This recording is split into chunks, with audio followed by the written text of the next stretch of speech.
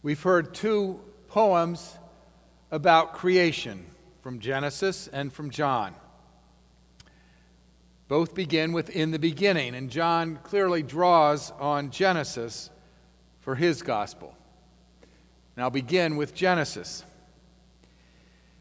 In the beginning, when God created the heavens and the earth was a formless void, and darkness covered the face of the deep. Think of the world. And let's start to subtract things from the world. Let's take away the trees and the flowers and the grass. Let's take away the stars. Let's take away your laptop. Let's take away the chair you're sitting in, the desk on which your laptop rests. Let's take away animals, our cats, our dogs. Let's take away our house, our apartment, our car, the roads. Let's take away the earth, the land, the oceans, the clouds, the sky. Let's take away the seasons. No summer, no spring. Let's take away time. Let's take away our senses of smell, of taste, of touch, of sight, of hearing. There's nothing.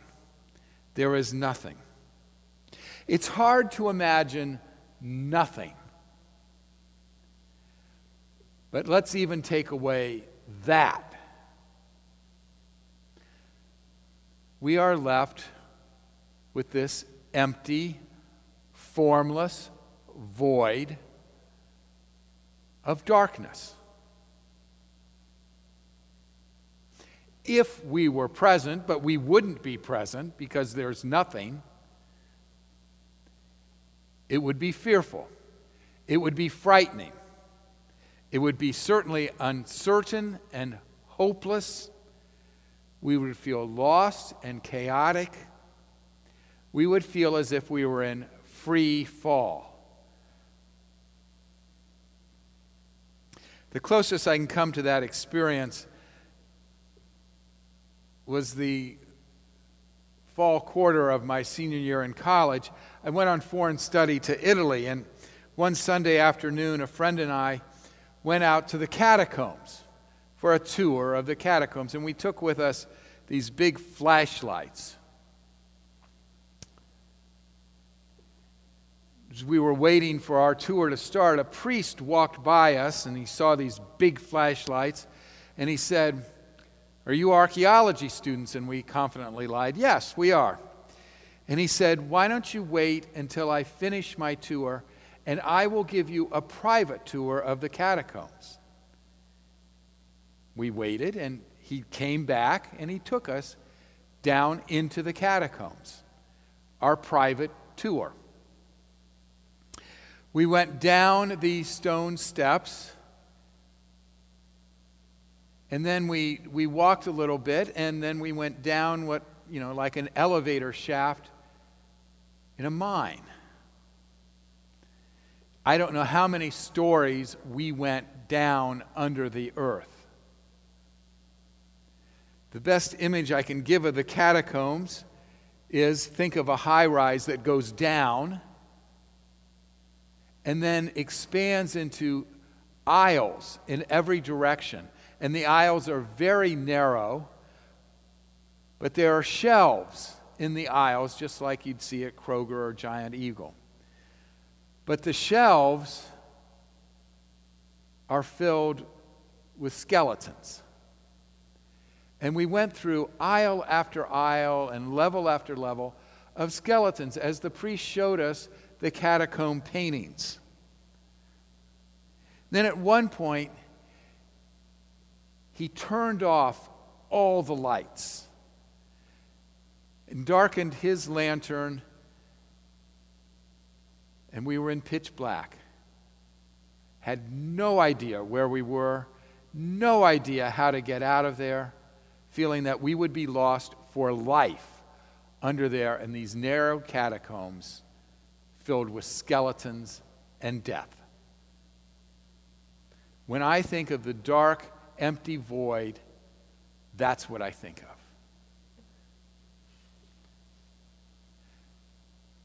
Then I think of another creation poem.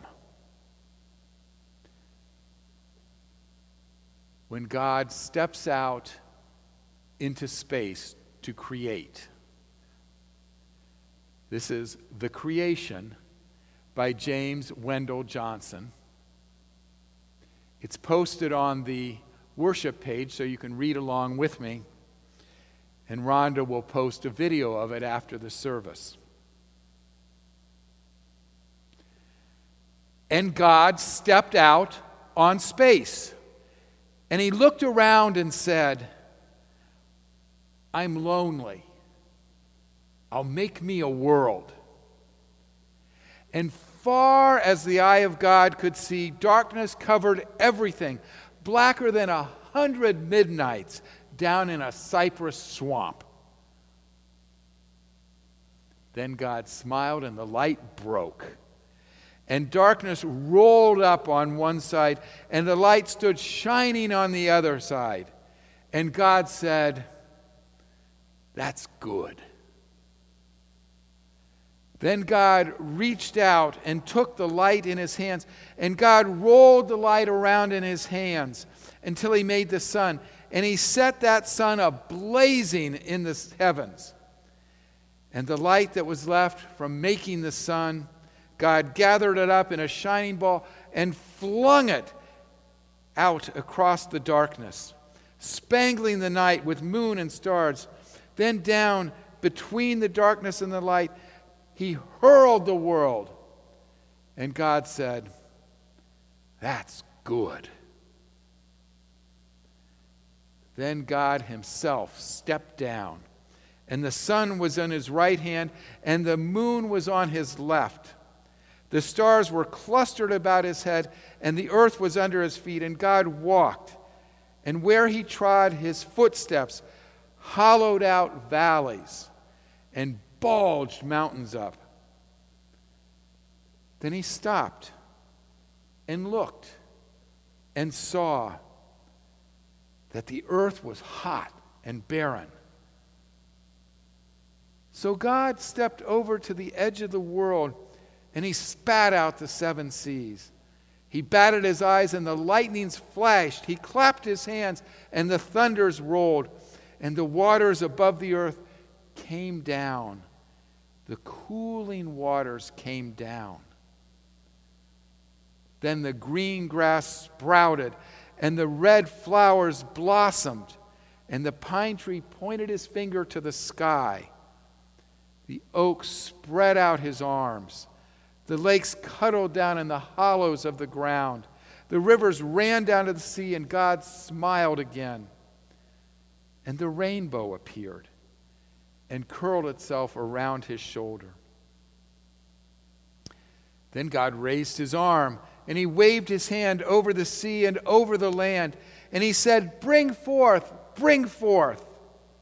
And quicker than God could drop his hand, fishes and fowls and beasts and birds swam the rivers and the seas, roamed the forests and the worlds, and split the air with their wings. And God said, that's good.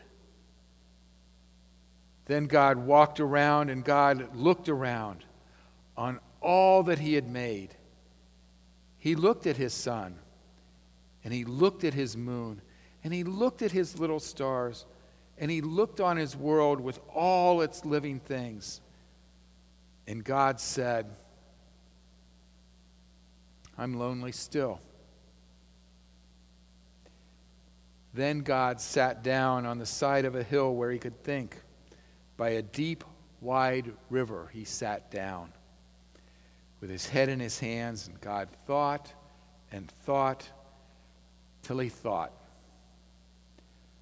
I'll make me a man. Up from the bed of the river, God scooped the clay, and by the bank of the river, he kneeled him down. And there the great God Almighty, who lit the sun and fixed it in the sky, who flung the stars to the far corner of the night, who rounded the earth in the middle of his hand, this great God, like a mammy bending over her baby, kneeled down in the dust, toiling over a lump of clay till he shaped it in his own image. Then into it he blew the breath of life. Man became a living soul. Amen. Amen. We've moved a long, long way from the darkness and emptiness, the formlessness, and the nothingness. There was never just nothing. There was always God. The God who was lonely and created. The God who was lonely and created us for companionship. The God who had life. The God who was full of life, who wanted to give life and share that life. The God who was so full of energy. The God who was so fruitful. The God who spoke and there was life. Little red flowers and sprouting grass and lakes cuddled in hollows in the ground, and pine trees pointing their fingers to the sky, and the spangling stars.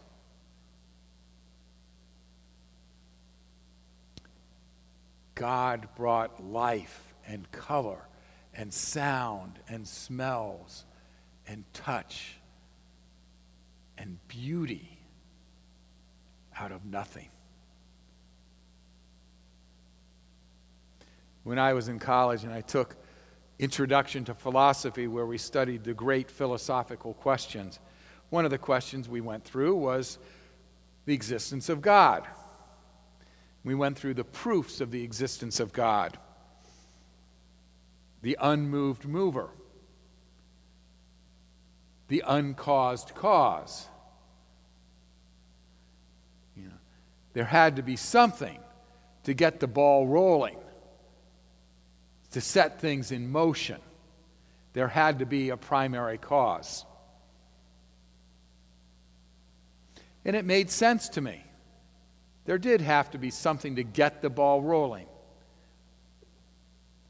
And I took comfort in that. And then I thought, just because that uncaused cause started the ball rolling didn't mean that it continued to exist, that the thing that started creation continued to exist. It could have disappeared.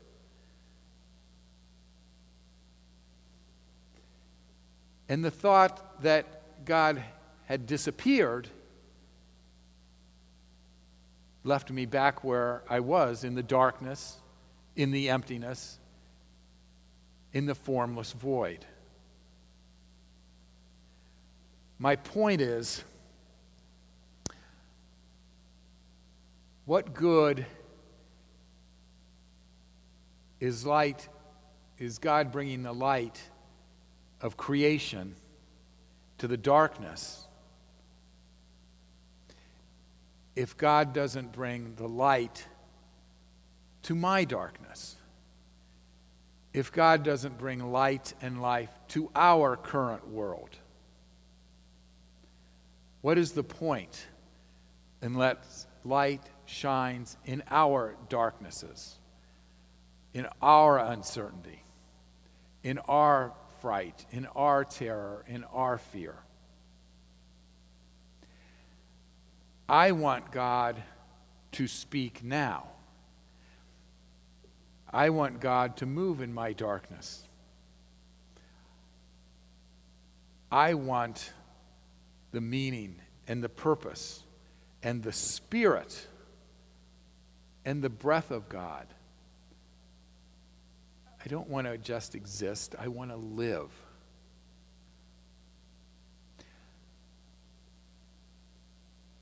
I want God to kneel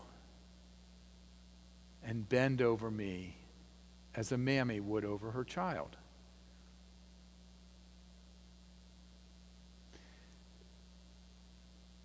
I want light. I want to be able to see and experience life. And this is where John comes in. John is saying God is moving. God is active. John calls it the Word. The Word through which fishes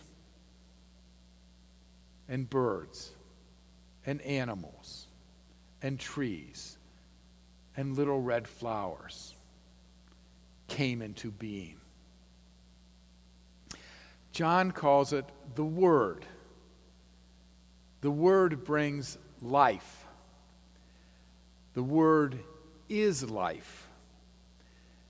The Word shines in the darkness, and the darkness shall not overcome the Word. The Word cannot be conquered. The Word cannot be defeated. The Word cannot be put out of existence. The Word, the light, the Spirit, the energy is stronger than the darkness we fear. And that is hope. During Advent, we'll be preaching a series on what's called the prologue of John's Gospel, the first 18 verses of John's Gospel. The light shines in the darkness, and the darkness shall not overcome it. Darkness is fearsome, but the light is stronger. When I was in first, second, third grade, somewhere in there, I went through a phase where I was very scared of the night, very scared of the dark. The dark meant only darkness and evil. I was certain there was a killer under my bed. And if the killer wasn't under my bed, he had broken in the back door and was down in the basement. And every sound I ever heard in the house at night was the killer coming up the stairs. And the sounds I heard in the attic were the ghosts that lived upstairs. And I couldn't sleep.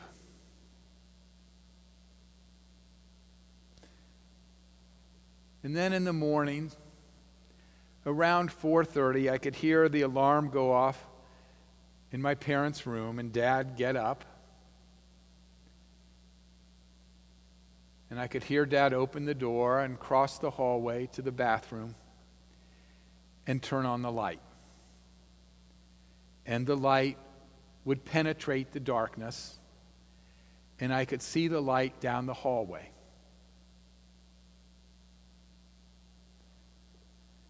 And I felt the peace and calmness come into my life.